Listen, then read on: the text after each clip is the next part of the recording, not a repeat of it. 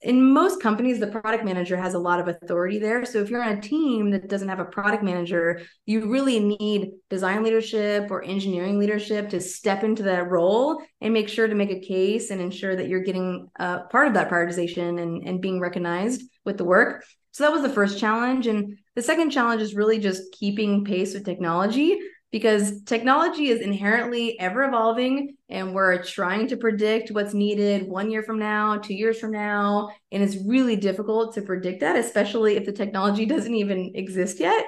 So you're trying to build a scalable global infrastructure for this big team, ensure it's sustainable, and also make sure everyone's on board to use it. As we know, a lot of folks are opinionated on what technology should we use, what design program should we use. So to mitigate risk, I always partner really closely with my engineering partners and with product leadership and my team to just check in often and make sure that the people that are using the design system and using the product and building things every day in it you're getting insight from them and they're on board and they're supportive and you can help lead them in that way. You'll make mistakes because you can't always predict the future and new technology is always coming out, but it's helpful to have those partners so that you make that mistake together and can grow and learn from it. Hi everyone, welcome to today's episode of View from the Top by ADP List, where I sit with world-class design and product leaders to learn from their experiences building and leading today's most successful company. We have today here with us Jess Clark, Head of Design at Calendly. Hello, thank you for inviting me to join you today, Felix. Thank you. Jess is a really familiar face for all of us here at ADP List. She was a part of our Be More Festival 2022 last year, hopefully this year as well, where she spoke about her career path from being an intern at LinkedIn to now the head of design at Calendly. I'm super excited to be sitting with her today to dive even deeper into her work and journey. Now, Jess, I'm sure you have covered this many times, but for our listeners who don't know this, let's touch on this very quickly. You started first as a front desk receptionist at LinkedIn, moving on to become their first design intern, and eventually left as their director of product design in Design Foundations. I don't even know where to begin with this, but let's talk about it. How did this happen? What has really helped you to keep faith throughout this process and this journey overall? Yes, thank you. First, I'll talk about how did it happen, because there's how did it happen, and then of course, how did I stay motivated a decade plus at the same company as well in this industry. I know shocks a lot of people as well. So how did it happen? That's a big question. While I was attending local university, San Jose State, I was working several different jobs, applying to different internships. I like to remind people that this timing was following the Great Recession. So similar feeling to what we have today a little bit. I was sending out a bunch of different applications and I wasn't getting any response. At the time, I was looking at Apple and Gap. I had graduated with a graphic design degree and no one was getting back to me. But one of my jobs that I had was working as a temp front desk receptionist around a bunch of different Silicon Valley companies, many which were like Informatica and Citrix, but one of which was LinkedIn. Before it was a household name and before people really knew what it was. And during a conversation at the front desk with the head of design, Steve Johnson, who's now VP of design at Netflix, I shared with him my work and I had the opportunity to share my portfolio. And he shared feedback with me, which was very generous. And I spent all night working on the designs. I had like a Wix site and there was some Flash involved for those of you that were there for Flash days. And from there, he offered me an internship. So I quit my temp role. I joined as the first design intern. And that really led to over a decade of learning at LinkedIn and really learning from the best across several teams and several products. And of course, staying motivated a decade through there, it was really the talented people. People were super talented. It was a really interesting problem space. It changed a lot throughout my time there and just a unique time in tech. And even at the start of my career, I really understood how valuable it was to work with the best people. And these people now lead design across the industry. As I mentioned, Steve, Amy at ServiceNow, Joanne at Uber. I'm very motivated by growth, and I had an amazing opportunity to learn so much from really the best in the industry. And That LinkedIn is was growing. Oh, yeah. And LinkedIn was growing quickly too, moving into new product areas, establishing a new way of thinking about work. And so really the people and the time in the industry and the product really kept me motivated throughout my time there. that is really exciting. So I know that you dive into design system during your time at LinkedIn, and obviously you're a huge advocate of that. But before that, I just want to maybe touch on your story a little bit, just with one question. Did you just, as a front desk receptionist, did you just reach out to Steve Johnson as he was walking across the reception? I'm wondering, how did that happen? Yes, I was there. I probably was a year and a half in that role. So at the time, I was just talking to everybody, Steve included. So talking to people Yeah. in marketing, talking to people in finance. For a time, I was even helping, looking at receipts and helping them do that. So really, at the time of when there's a recession and you're trying to apply to jobs and you're thinking, how do I find my place in this world, and not having a lot of guidance through it, my goal was, how do I connect with each person here and just help them be better at their job, especially when there's things moving so quickly. So at the time I was talking to everyone and really trying to get my foot in the door anywhere. And when he happened to reach out and ask me what I was graduating with, and I said graphic design, it just led to a natural path there. And I Wow. was doing all kinds of design, by the way. I even made like signs for the security team with like the little fire drill bell. And I was like, I'll post these on the doors for you. So I did a Wow. bunch of different things. And really, it was just he opened that door. I had to walk through it, but really, he had to be there Yeah. to open that door too and talk to me about it. Wow, you really made that opportunity work for yourself. And I think for anyone listening, there's a lot of inspiration to take away from just the fire inside of you, Jess. So when you took on the design system manager role, diving onto that at LinkedIn, was it already existing within LinkedIn, or was it a new and emerging role back then? Yeah, there was a precedent for the role already. It took a Mhm. many different forms. So when I actually started my internship, I was on product, but then when I started full time, I ended up on like the Marcom team, which is like marketing communication.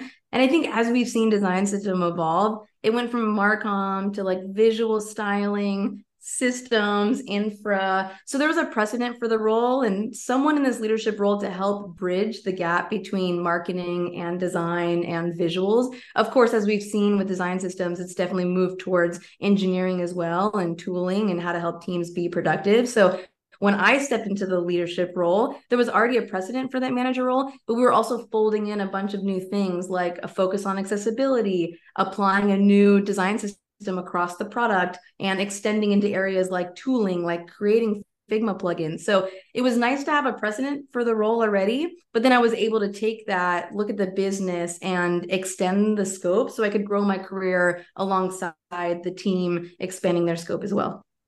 Well, that is really exciting. Not many designers these days, go into bigger companies, has the opportunity to help expand the scope. Considering it was done before, a lot of systems in place. I was just wondering, as you talk, what are some of the challenges as you're thinking to expand the scope and really growing into the maturity of this company? Because LinkedIn is obviously growing really fast as you were there during the time there. And so, what were some of the challenges that you were facing as you fill this gap and start expanding the scope as well? One of the challenges I tackled was really around the people and the team, the product as well, but creating stability and structure for the team as the scope continuously grew. So, as the team grew, I needed to figure out a way to make sure that we could continue to build on that momentum and that it was scalable and that everyone was feeling motivated along the way. So, the way I measured success was in ensuring the work scaled, was also ensuring that the people could scale as well. So making sure there was a career trajectory for the designers that actually focused deeply on systems work. I think that was really hard at the time when there was a president for the team, but folks didn't really think that people understood their skill set and how it is a part of product design, but there's also a lot of other pieces with it. And so some folks were getting stuck in that, right? When you look at traditional career paths, they said, well, you didn't hit all of these different things. So are you really ready for that more senior role? So part of it was creating a structure for the team so that they could have visibility and could achieve their own success. And then also looking on the career paths and making sure that the systems work they were doing was being recognized as product design And then also just measuring the impact we had on the business. Because as a designer, as you accelerate in your career, you also need to demonstrate that you're having that business impact. And so, really measuring the success of the team as well as helping the individuals have that career trajectory.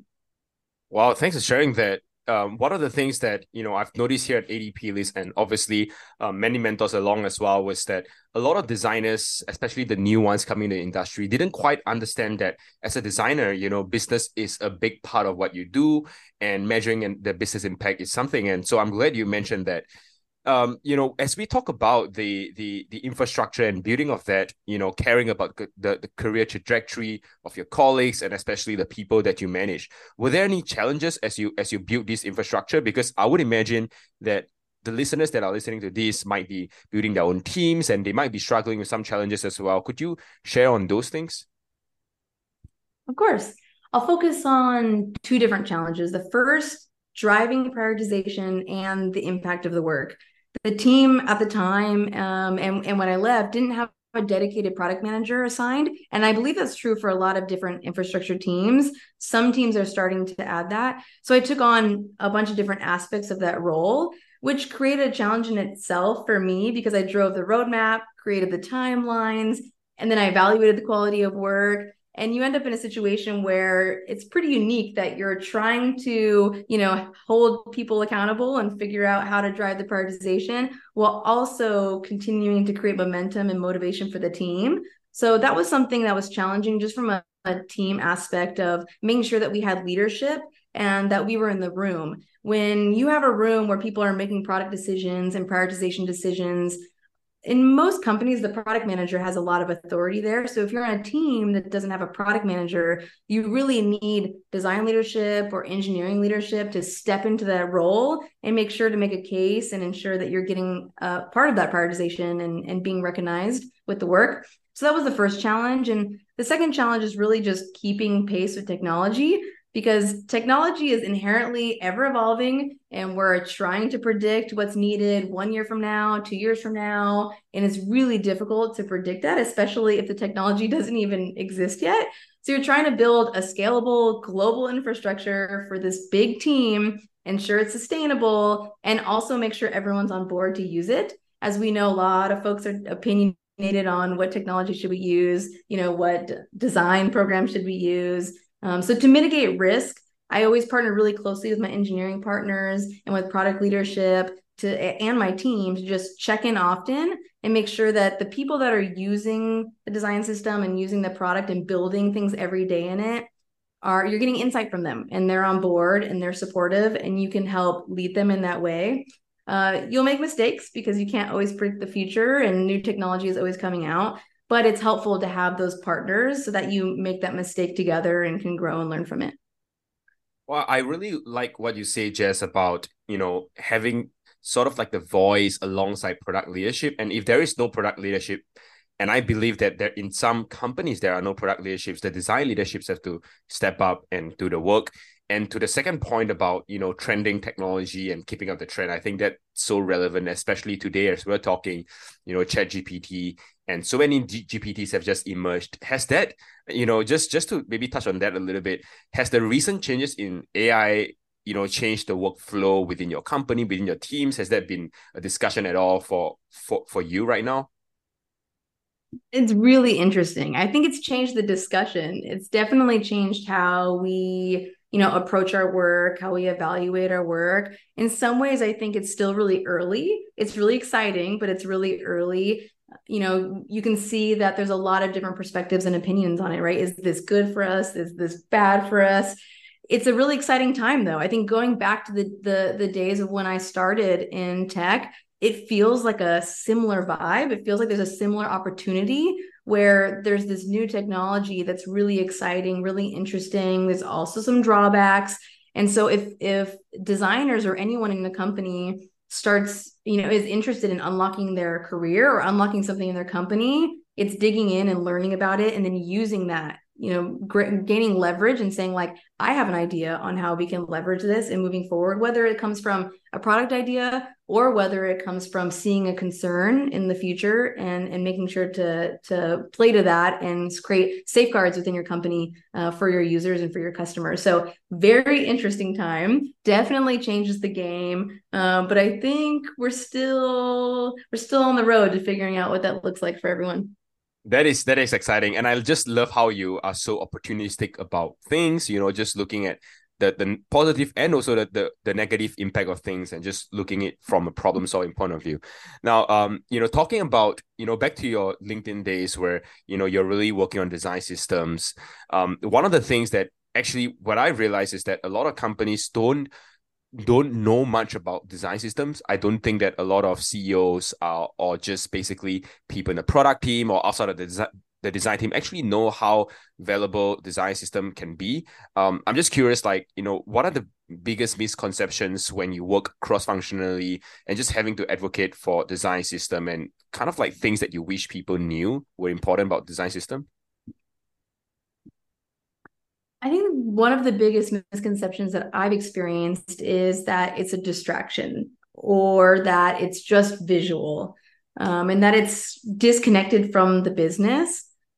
In reality, when you're running a systems team and you run it like a product team, which you need to do, so there is some onus on the team to say, hey, we're going to run this like a product team, then the output does have a direct impact on the bottom line. And I think that's really important. So there are a lot of misconceptions. It can start from both places, right? It can start from the place of, is that team really connecting their work to the business impact? Because they need to do that. And then it can also just be about educating, right? Educating folks who don't have an understanding of what a design system really is and how, in the depth of it, it's not just surface level. So I think everyone kind of plays a role in making sure that folks understand what the impact is, but it definitely has a business impact to the bottom line. Well, thanks for sharing that. We'll dive a little bit into that business impact and how we sort of measure the ROI of that. But for now, are there any tools and frameworks that you actually constantly reach out to that's never really failed you, whether it comes to design system or just design in general? Are there anything that is, sort of like something that you rely on a day-to-day basis? And is this sort of like a individual or team dependent tool or framework? I think over the last few years, especially with a lot of our tools evolving, I've been saying a prototype is worth 1,000 words, and really leaning into that framework as applicable to any team and any part of the process, design systems or with products. So it goes for design, product, data science, research, engineering. There's so much context lost in documents and slides. I've seen we get to these slide decks that have 50 slides, 100 slides, and we're trying to explain something when really a prototype can do that work for us. So docs and slides have a place, but prototyping can help us tell a story. It provides context. It also surfaces the unexpected. No matter how many times a designer tries to create frames or create screens, there's things that you really can't understand or uncover until you have that prototype in place. So one example from when I was designing was I partnered with a product manager, and he was asked to put together a one-pager for quarterly planning. This was a few years ago. And instead, he connected with me and another designer and actually worked with us to build out a prototype in only a few days. It was a Figma prototype, a few days, we were able to hook it up and show it. It was a product area that didn't yet exist. So what was powerful about the prototype is that it could demonstrate the idea much better than words could, because now you're defining words that people still don't know. So then you need a dictionary that explains the words. So a prototype can really get across the whole feeling of what you're trying to share, the context of what you're trying to share. So that's an example for product. From design systems, before I left the team, something that was really fun that we did was we actually prototyped a new fake app with the design system. So we were building a new design system. And when you build a new design system, it's not just about the components, it's also about the language. It's also about the guidelines. You're trying to give the designers to think outside of what they're already creating. And that can be hard without co-designing with them or like redesigning their screens. And that can get a little bit touchy when you're taking designers who are already designing and redoing their screens. So what we did was we spent a couple of days, we prototyped out a new app that had nothing to do with our existing app, just to showcase the new visual language, to showcase the new guidelines and how it was supposed to come together so you can really catch the feel of the intention of what we were doing. So it was really fun and helped motivate the team, especially because in systems, sometimes you don't really get to do that product design anymore, but it also really helped communicate our story. So I'm a big fan of prototype as much as possible and introducing that into your process. It's also, as a leader of a team, a really big unlock to improving design velocity on your team and across your product lifecycle. It can be really daunting to tackle and add it to your team process, especially if you have designers today that aren't really doing that. But I've seen it with the tools that we have today really improve results across the board. And things that used to take us months to work on can now be done in weeks. So, really big unlock if you're a leader to spend the investment and helping your team understand how prototyping can be a part of your process. Thanks for sharing that, Jess. And, I really relate to you so much because one of the things that we do at ADP is every single week we have what we call the demo days to the CEO. And so I'm the CEO. And so, what we have done is that we would have several prototypes that were ready to go out or for handoff or just at any stages. We don't really look at product documents anymore. Like we do have them just as an archive, but we just go into these meetings and just demo, and everyone just take like 20 minutes to sit down, quietly demo it and write our feedbacks. And that has been so productive. So I can assure everyone listening to this is that if your company is as big as the one that Jess is working in and as small as the one that I'm working in right now, demos definitely work really well. Jess, so let's dive into the final part, which is ROI, right? Like business impact for designers and basically design systems tying back to that, or just product design in general. How do you ensure that this design that you're doing actually ties back to business metrics? Are there anything that people can look out for, like designers can really ensure that they're measuring the right success for what they're doing? And where do they start on this process of measuring business success and not just the success of their own design? I love this question because metrics always matter. Even as an individual, you should understand how your work connects to the impact of the business. So there's a lot of different ways that you can measure impact, some of them more directly, some of them more indirectly. Common ones that we've seen are NPS, click-through rate, designer developer time. There's a bunch of things that you can do from a design system perspective, but also as a product perspective. But as an individual, very important that you understand how your work is getting connected to that bottom line and to the business. As an example, in a visual redesign I led a few years ago, we made changes to an email. They were visual changes, but it resulted in a 50% improvement in click-through rate. And so that's when you can say, okay, my work and the visual refresh we did directly correlates to the business. And that is really powerful, not only for the business and for you to know kind of where you're at and how you're tracking in your own career and like what you're capable of, and for your own career, really. As another example, we launched a new design library in Figma. And this is one of those things that can be hard to get prioritized because, say, you're reorganizing it and you're doing things differently, and it feels more like indirect. But we did interviews with designers after that, and some of them reported that they were creating work 3 times faster. And if you're running a business or if you're a leader, you understand that every person's time equals money and translates directly to the business. And so even things like productivity tooling can really directly translate to the business and make an impact. Wow, thanks for sharing that. Those are really quantifiable metrics, and anyone looking at this would be really impressed. And one of the things that I often advise to, just members of public designers is that, hey, look, when companies hire a designer, I think, first of all, they don't just want to make things look beautiful or easy to use. They want to bring in business result. And so, all these things actually add up back to your career, as you mentioned, and that when you're just putting up together a portfolio or a resume, these are going to be business metrics that really going to matter at the end of the day. And, it's not just about beautifying things, but it's about, the things that you mentioned, click-through rates and helping people work faster. All these little things really add up to your individual career. So thanks for sharing that, Jess. Now, I want to touch on the second part, which is your role at Calendly, right? There's a lot of history and experience that you've acquired at LinkedIn. it was 12 years at LinkedIn. And to be honest, 12 years is a very long time for any designers or just any employees in general to stay in a company. So loyalty is pretty rare these days. And you definitely have shown that. And now you're back at product design at Calendly. I'm curious, what sparked this move to Calendly? What challenges drawn you to join this company? Yeah, it was a lot of little things really all put together. You can imagine the pressure that mounts within me too. Being at a company so long, even just thinking about leaving, feels really odd. And it's hard because it's a part of that process. You're really leaving somewhere that felt like home to me. Not only personally, because I had changed so much and grown so much personally, but also professionally. So it was a lot of little things all together that really encouraged me to branch out. So I was, yeah, finishing up 12 years at LinkedIn and just drawn to a new challenge. I really missed product design. I was in infrastructure design for a few years at the end there, and also just missed being part of an early growth company.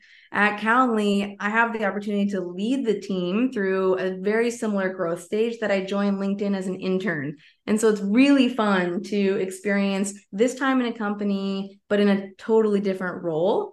I'm driven by creating value, exponential impact. And so here in this role, I get the opportunity to build a team, build a culture, drive velocity with things like prototyping, and establish being a best in class remote first team. So there was just so much about the leadership team here, the approach to the work here, and just being in this time at this place that really got me excited about the role. And fun story, I actually downloaded Calendly for the first time for ADP list. Oh, So that's wow. how I got introduced to Calendly to start my sessions when they were plugged in together. Yeah. And it was just such a serendipitous moment when I was able to find the opportunity for head of design, thinking I recently downloaded the app, and this is just a really fun moment of serendipity for me and got me really Wow. excited about what can be done here at Calendly. Wow, this is really exciting and serendipitous as well. You talk about the challenges that you face, going in, and obviously these are the things that drawn you from building teams to building culture, driving velocity, but also experimentation, right? Have you, being there for, about a year or so now, is there things that you have successfully target or solved, in terms of these problems that you're tackling? And some stories that you want to share around those sort of like the first few months when you're inside, what was chaotic, what was good about it? Yes, I feel like I've tackled a lot of them in that year. In some ways, it feels like a lot has got done in the year. In some ways, it feels like we still have a long way to go, which I imagine is the case for this size of team and where we are as a company. So I built a strong team. We increased design velocity. We developed skills in prototyping. We started collaborating across all the different product areas. We're very involved in running experiments. So just thinking about from a design perspective, how can we lead in terms of partnering with our product teams together to figure out what do we want to experiment on, even in product. So we're not just looking at Figma prototypes and waiting until we have time or it could be on the roadmap, but we can experiment early and often, which is really fun. And in several of the projects, we move design to the left so that we can use design thinking and we can use prototyping, as I mentioned before, to really partner with product to cast that vision. And from a leadership perspective, there's also other things, in terms of operations and leading a team, of rolling out career pathing, rolling out fun design monthly meetings where we have breakouts and get to know each other as a team, and updating the team structure to make sure that we're able to accomplish what we want to in the most effective way. So I've done a lot of things, from looking at the structure, looking at individuals, and then also looking at the product to make sure that we can successfully tackle all of the challenges ahead of us. And the last year feels really like a big foundational year. And I'm very excited about year two now that we have the design leadership team in place and a lot of the designers in place to continue from here. Wow, thanks for sharing that. I'm just really curious. There's a lot of challenges that you have to really solve, and obviously most of them are much, about growing a team and culture. Were there any changes or new things? I would rather say like new things where you hadn't faced in at LinkedIn and you had to learn completely new. And what were those things? Like how were they different, from what you had envisioned? Hmm, that's a good question. I don't think that I've been surprised by that much, which actually is the surprise. I was thinking about this recently, just thinking about the year as I hit my anniversary last week and really reflecting on, what has the journey been like here? What did I expect? What did I not expect? And I wasn't really surprised that much, but that was a surprise in itself. Because I think when you look at leadership roles, whether you're in design or whether you're in a different leadership role in your life, if you distill leadership down to the most foundational aspects, it really is about solving problems and getting better at solving problems, getting faster at solving problems, being able to do that and with bringing people along and creating great morale, and doing it in an optimistic, positive way. So a lot of what I do day to day is just think to myself, how can I show up today? How can I be the person the organization needs? How can I connect the dots across the company? How can I move us forward? How are people feeling about the team? Are people feeling included? Are they feeling like they're doing their best work? Are we working better together? And so all of those aspects, even if the challenges themselves change from day to day, the way I approach the challenges remains the same. And I'm always in a mode of making sure that I'm prioritizing the right problems and then solving those problems in an effective way and just getting better at it and being a great example for my team. So yeah, I love my role. It feels less different than I thought than my last role. I Yeah. just try to show up and be my best every day. Oh, thanks for sharing that. There seems to be a lot of intent just within the design team and just also collaborating. I'm just wondering, as the team grows, and obviously you've seen that both at Calendly right now, and as well as LinkedIn. And obviously, this is a big moment, I think, for any design leaders to just grow through that. I'm wondering, like, what are some of what's been key to you, in terms of like being successful in prioritizing your work? Because I imagine there's 1,001 things on the desk every single day. Mhm. And so how do you prioritize these things? And have you been wrong before in prioritizing these things? And what are they as well? Yeah, it's such a good question because as leaders, sometimes we can forget to grow our own skill sets because we're kind of day to day, things are happening, problems are surfacing, and it's so critical that as leaders that we can prioritize really effectively. Things like decision making, prioritization, communication, these are skill sets we need to grow in, but not all the time do we have opportunities to do it through the job. We have to be really intentional, as we talked about being intentional and growing. So when I think about prioritization, it's a skill that I've really focused on because it can get out of hand really quickly. I've had, different numbers of different direct reports over the years, most recently as much as 12. So when you have that and you're also trying to run a team, you really have to effectively prioritize. So at the beginning of every week, I ask myself, like, what are the top three things that I need to get done? And then I fill in the rest after that. And even though, on a great week, you can do more than those three things, sometimes it comes down to only those three things. And so you really have to be careful about what you're choosing and track against that so that you're not getting caught up in busy work or things that your team wants you to solve that aren't necessarily the things that you need to be solving. So when I look at defining those top three things, I look at what does the business need? What are our customers saying? And then what does my team need? So to prioritize effectively, it's really important to be connected to those groups of people. I have to understand from the product team, and the business, what are our goals? What is our 3-year strategy? And how does everything fit into that?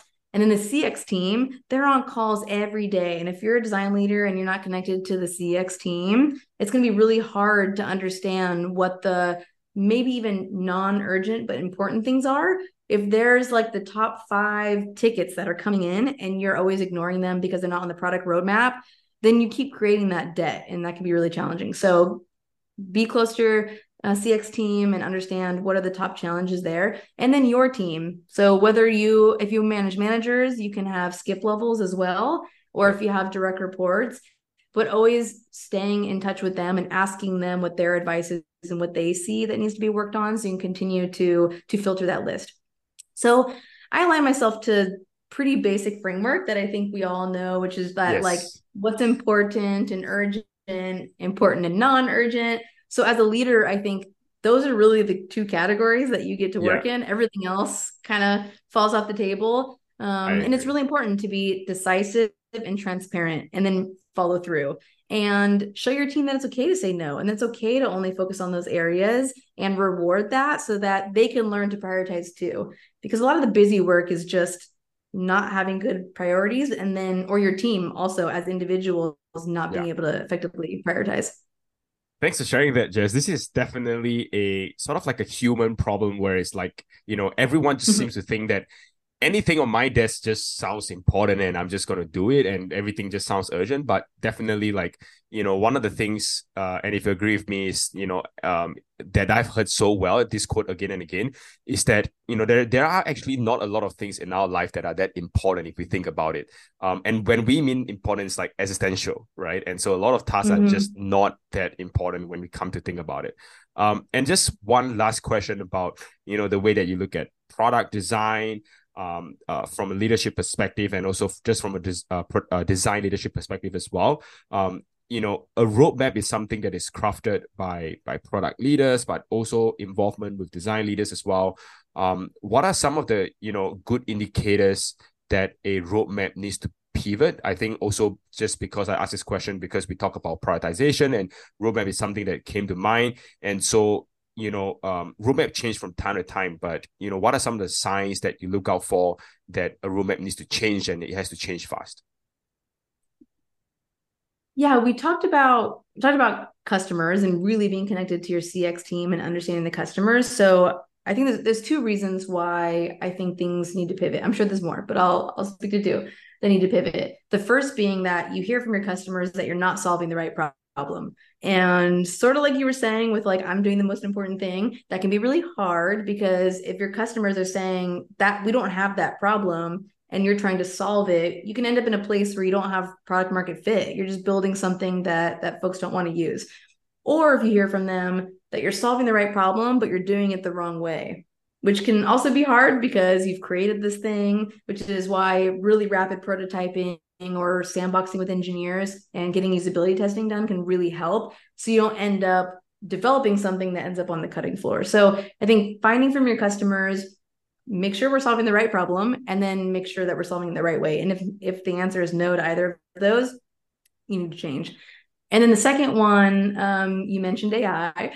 The second one is just the industry and the world dramatically changing. When the pandemic happened, or when we see the rapid development of AI, we have to take a step back and pause and think, do I need to change my roadmap because I'm not outside of what's going on in the world and industry? Like we are a part of that. And so you don't want to react without being thoughtful. You want to be thoughtful about it, but you do need to step back and look at what's happening in the world and in the industry and make sure that you respond to what's happening as a part of your roadmap.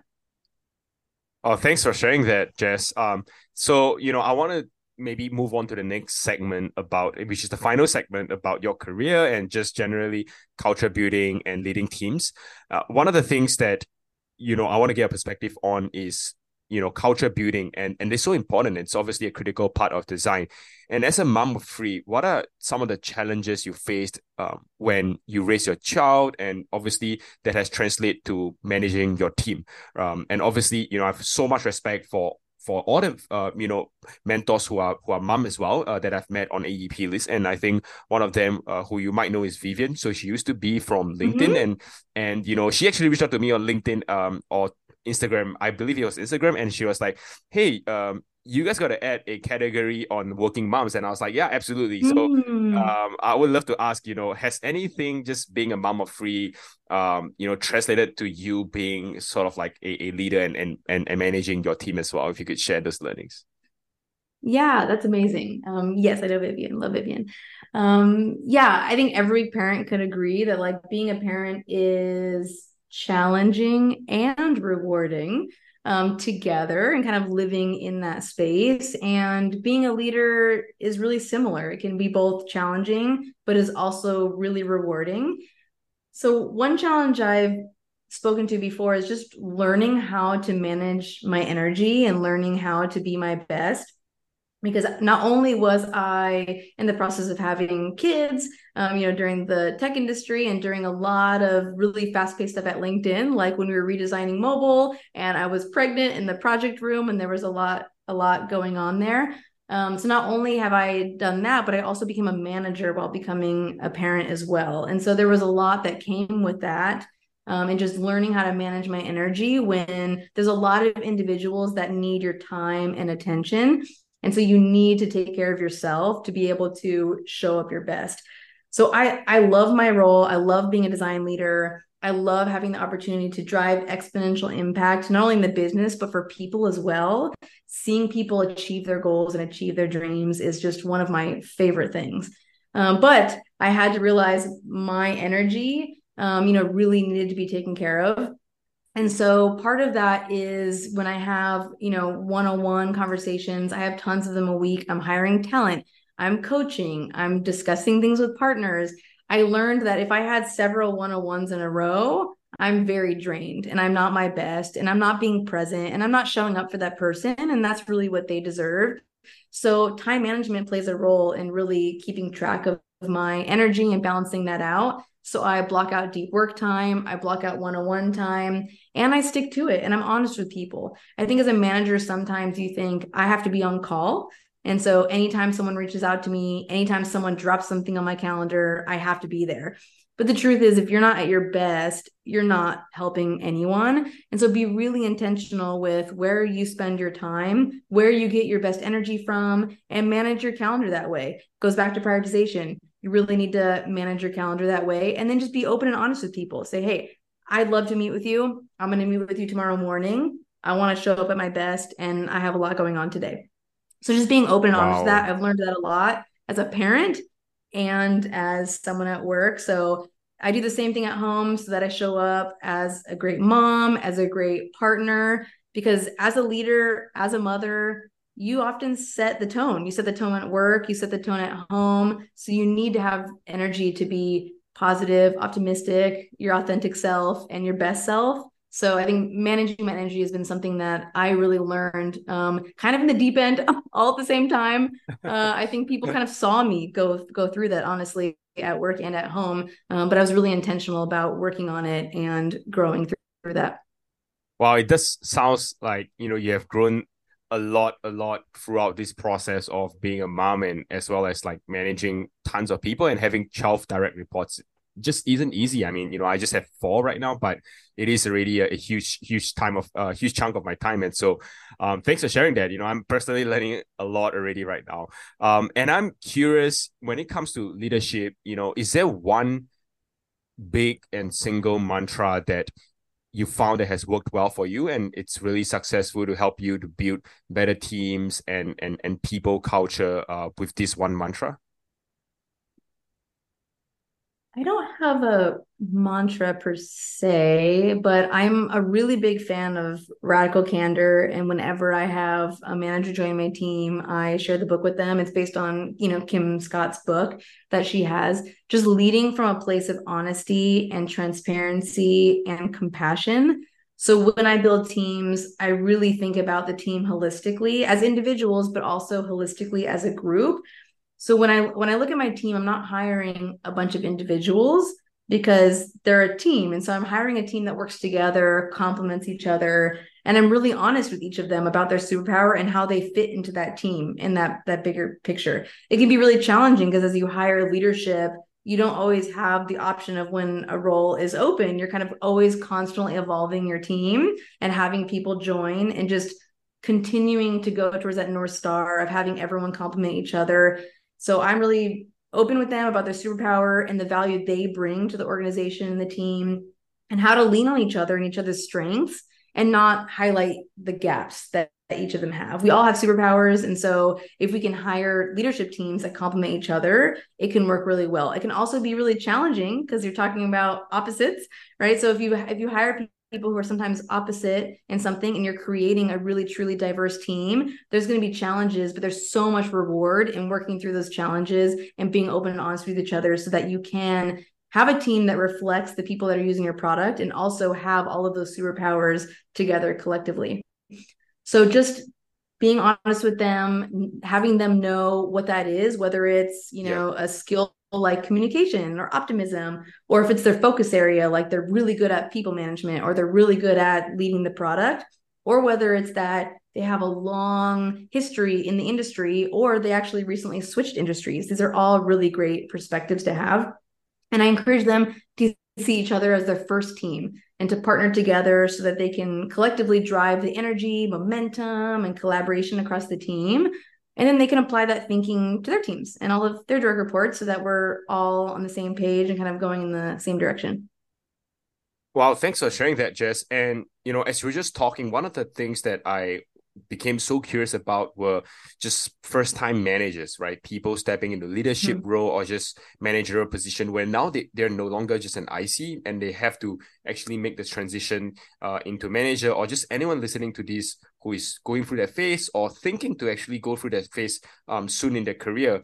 What are some of the things you wish you would have knew going into becoming a manager or a leader, and what are some of the common pitfalls that you think new managers and leaders commonly face? Yeah, wow, I feel like one of the hardest things for me moving into management was going from a peer to manager. And I think that's natural because, it's hard to become a manager when you weren't on that team before because you have to, by virtue of being the manager, have experience. So usually you're an IC, maybe you decide you want to be on the management track, and so you raise your hand and they say, okay, you can move from being a peer to being a manager. And that's hard because you were just working alongside these folks, and now going back to talking about timelines and accountability, like suddenly you're like, back when we were in person, sitting with them at lunch, and then the next day you're like, oh, I'm holding them accountable for this, maybe I'm not invited to lunch. And so that transition was really hard for me. I didn't have that understanding. I thought, well, we're all in this together and this will be great and we'll mutually help each other's career. And truly being an IC leader and being a manager people leader of a team are really different. They're different roles, they're different skill sets completely, and they can work really well in partnership. But that transition is really tricky. So if you're in that position, I really advise people to get an outside mentor, whether it's outside your team or outside the company, even going on ADP list and finding someone to say, hey, I'm in the middle of this shift of going from, peer to manager. Please help me so that I can build the confidence to fully be in my role and be the best manager I can to them and to the team. It took me a long time to process that and get through that. And I do think it's one of the biggest challenges is just building your own confidence as a leader, especially if you go from being a peer to being a manager of the team.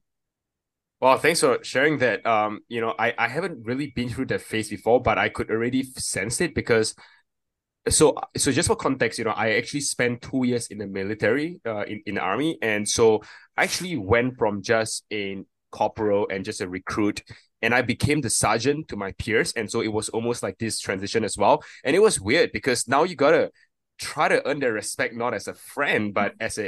as a superior, and that was just a really interesting transition. So thanks for sharing your advice on that, and I want to really skip forward to sort of like wrap things up with your journey. Just looking at personal growth and a lot of people just wanting to be in your position. I mean, you came to your position after almost more than a decade in this industry, which is not a short period of time. There's a lot of hard work, a lot of grit involved, a lot of passion involved as well.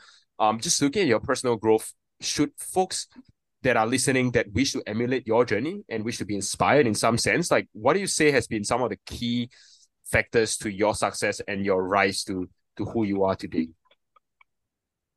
Yes, this is a big one. There's so many factors. It's hard to point to one that really factored into my success and where I am today.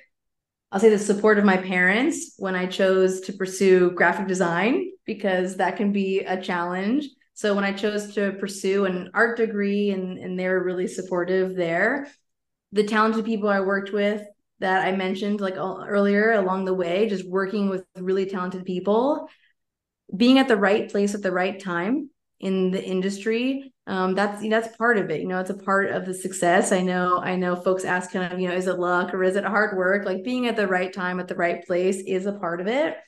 And then I think continuously pursuing personal growth and new challenges. As we've talked about throughout my career, I always look for a challenge and I always want to personally grow. And so there is the need to have open doors in front of you, but then there's also the need to walk through those doors. So I think all of those things played a role in where I am today.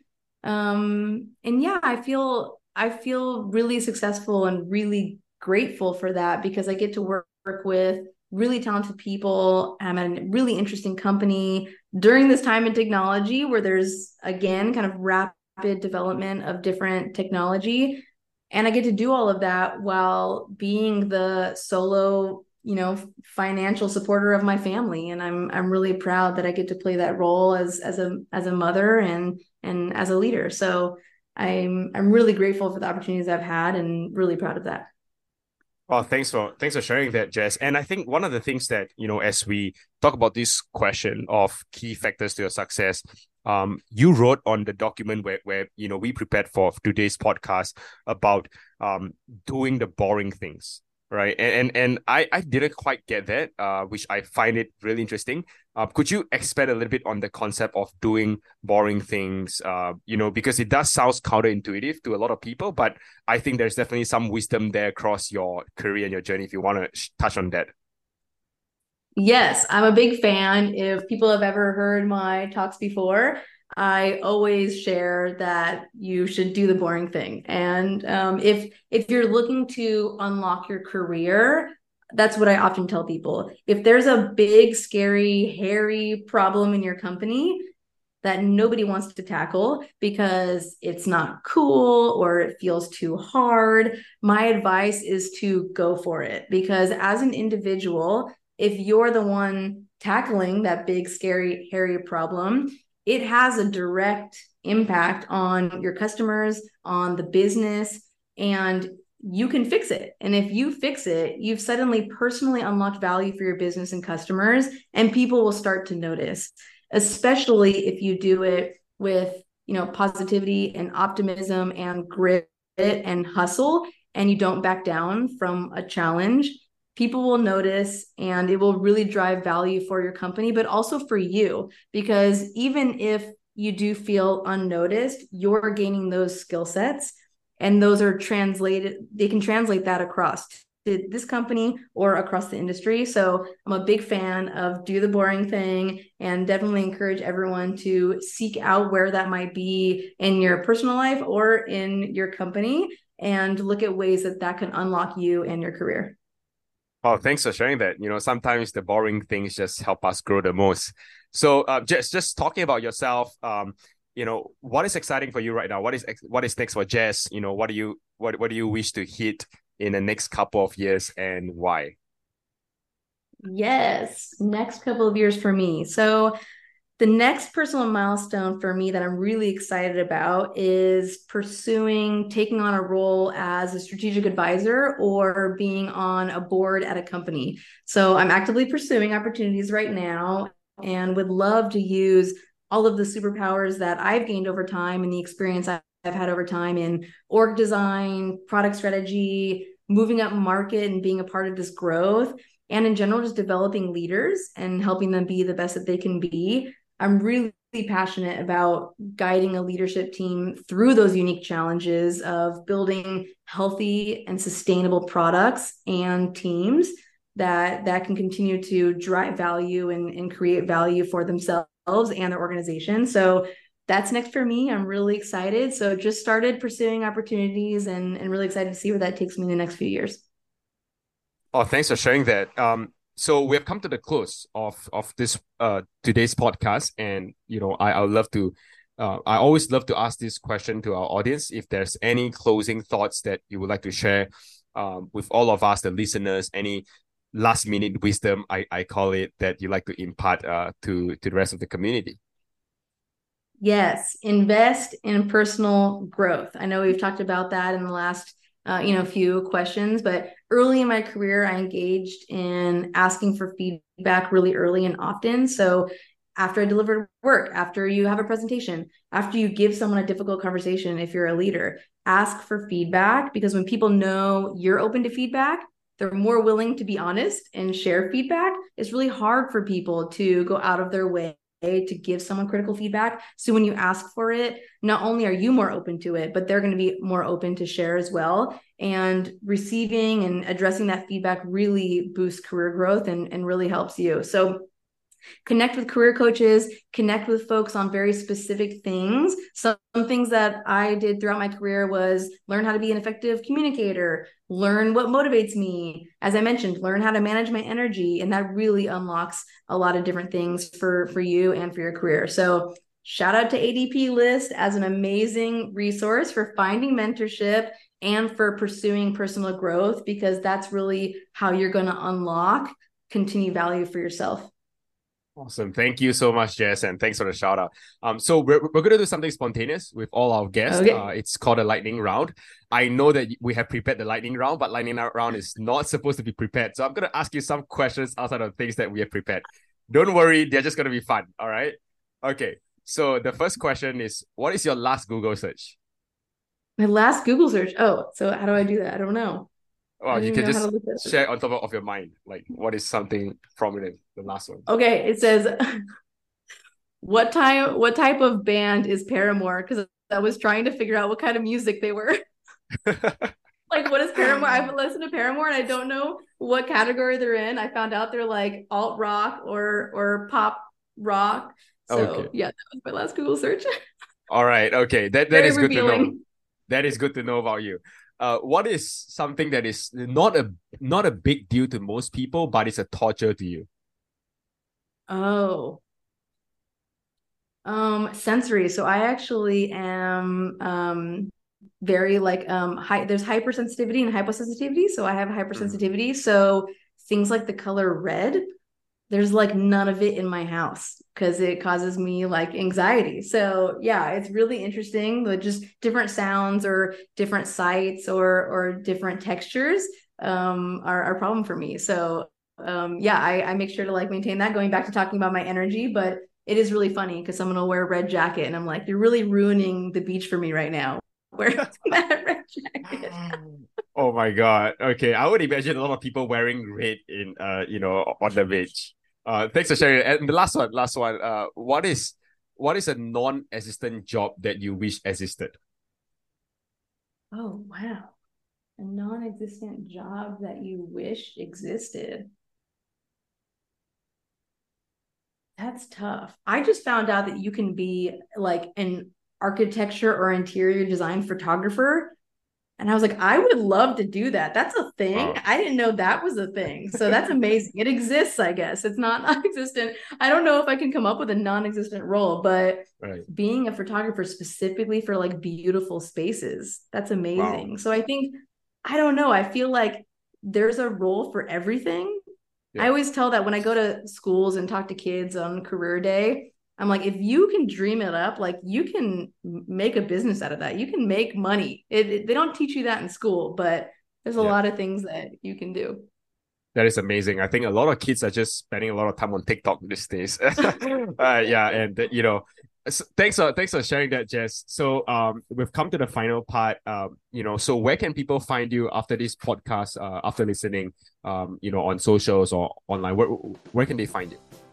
Yes, speaking of TikTok, I'm not on TikTok. I'm not on social media very much. I'm more of a face-to-face kind of person, but I am on LinkedIn, so you can find me on LinkedIn. And then you can find me other places if you go to at Hello Jess Clark. So where you find Hello Jess Clark on Instagram or on the web, that's me. Awesome. Thank you so much, Jess, and I really appreciate you for being a guest today. And it's such a fun time hosting you, and we can't wait to have you back here again. Thank you. Thank you so much, Felix. It's great to be here.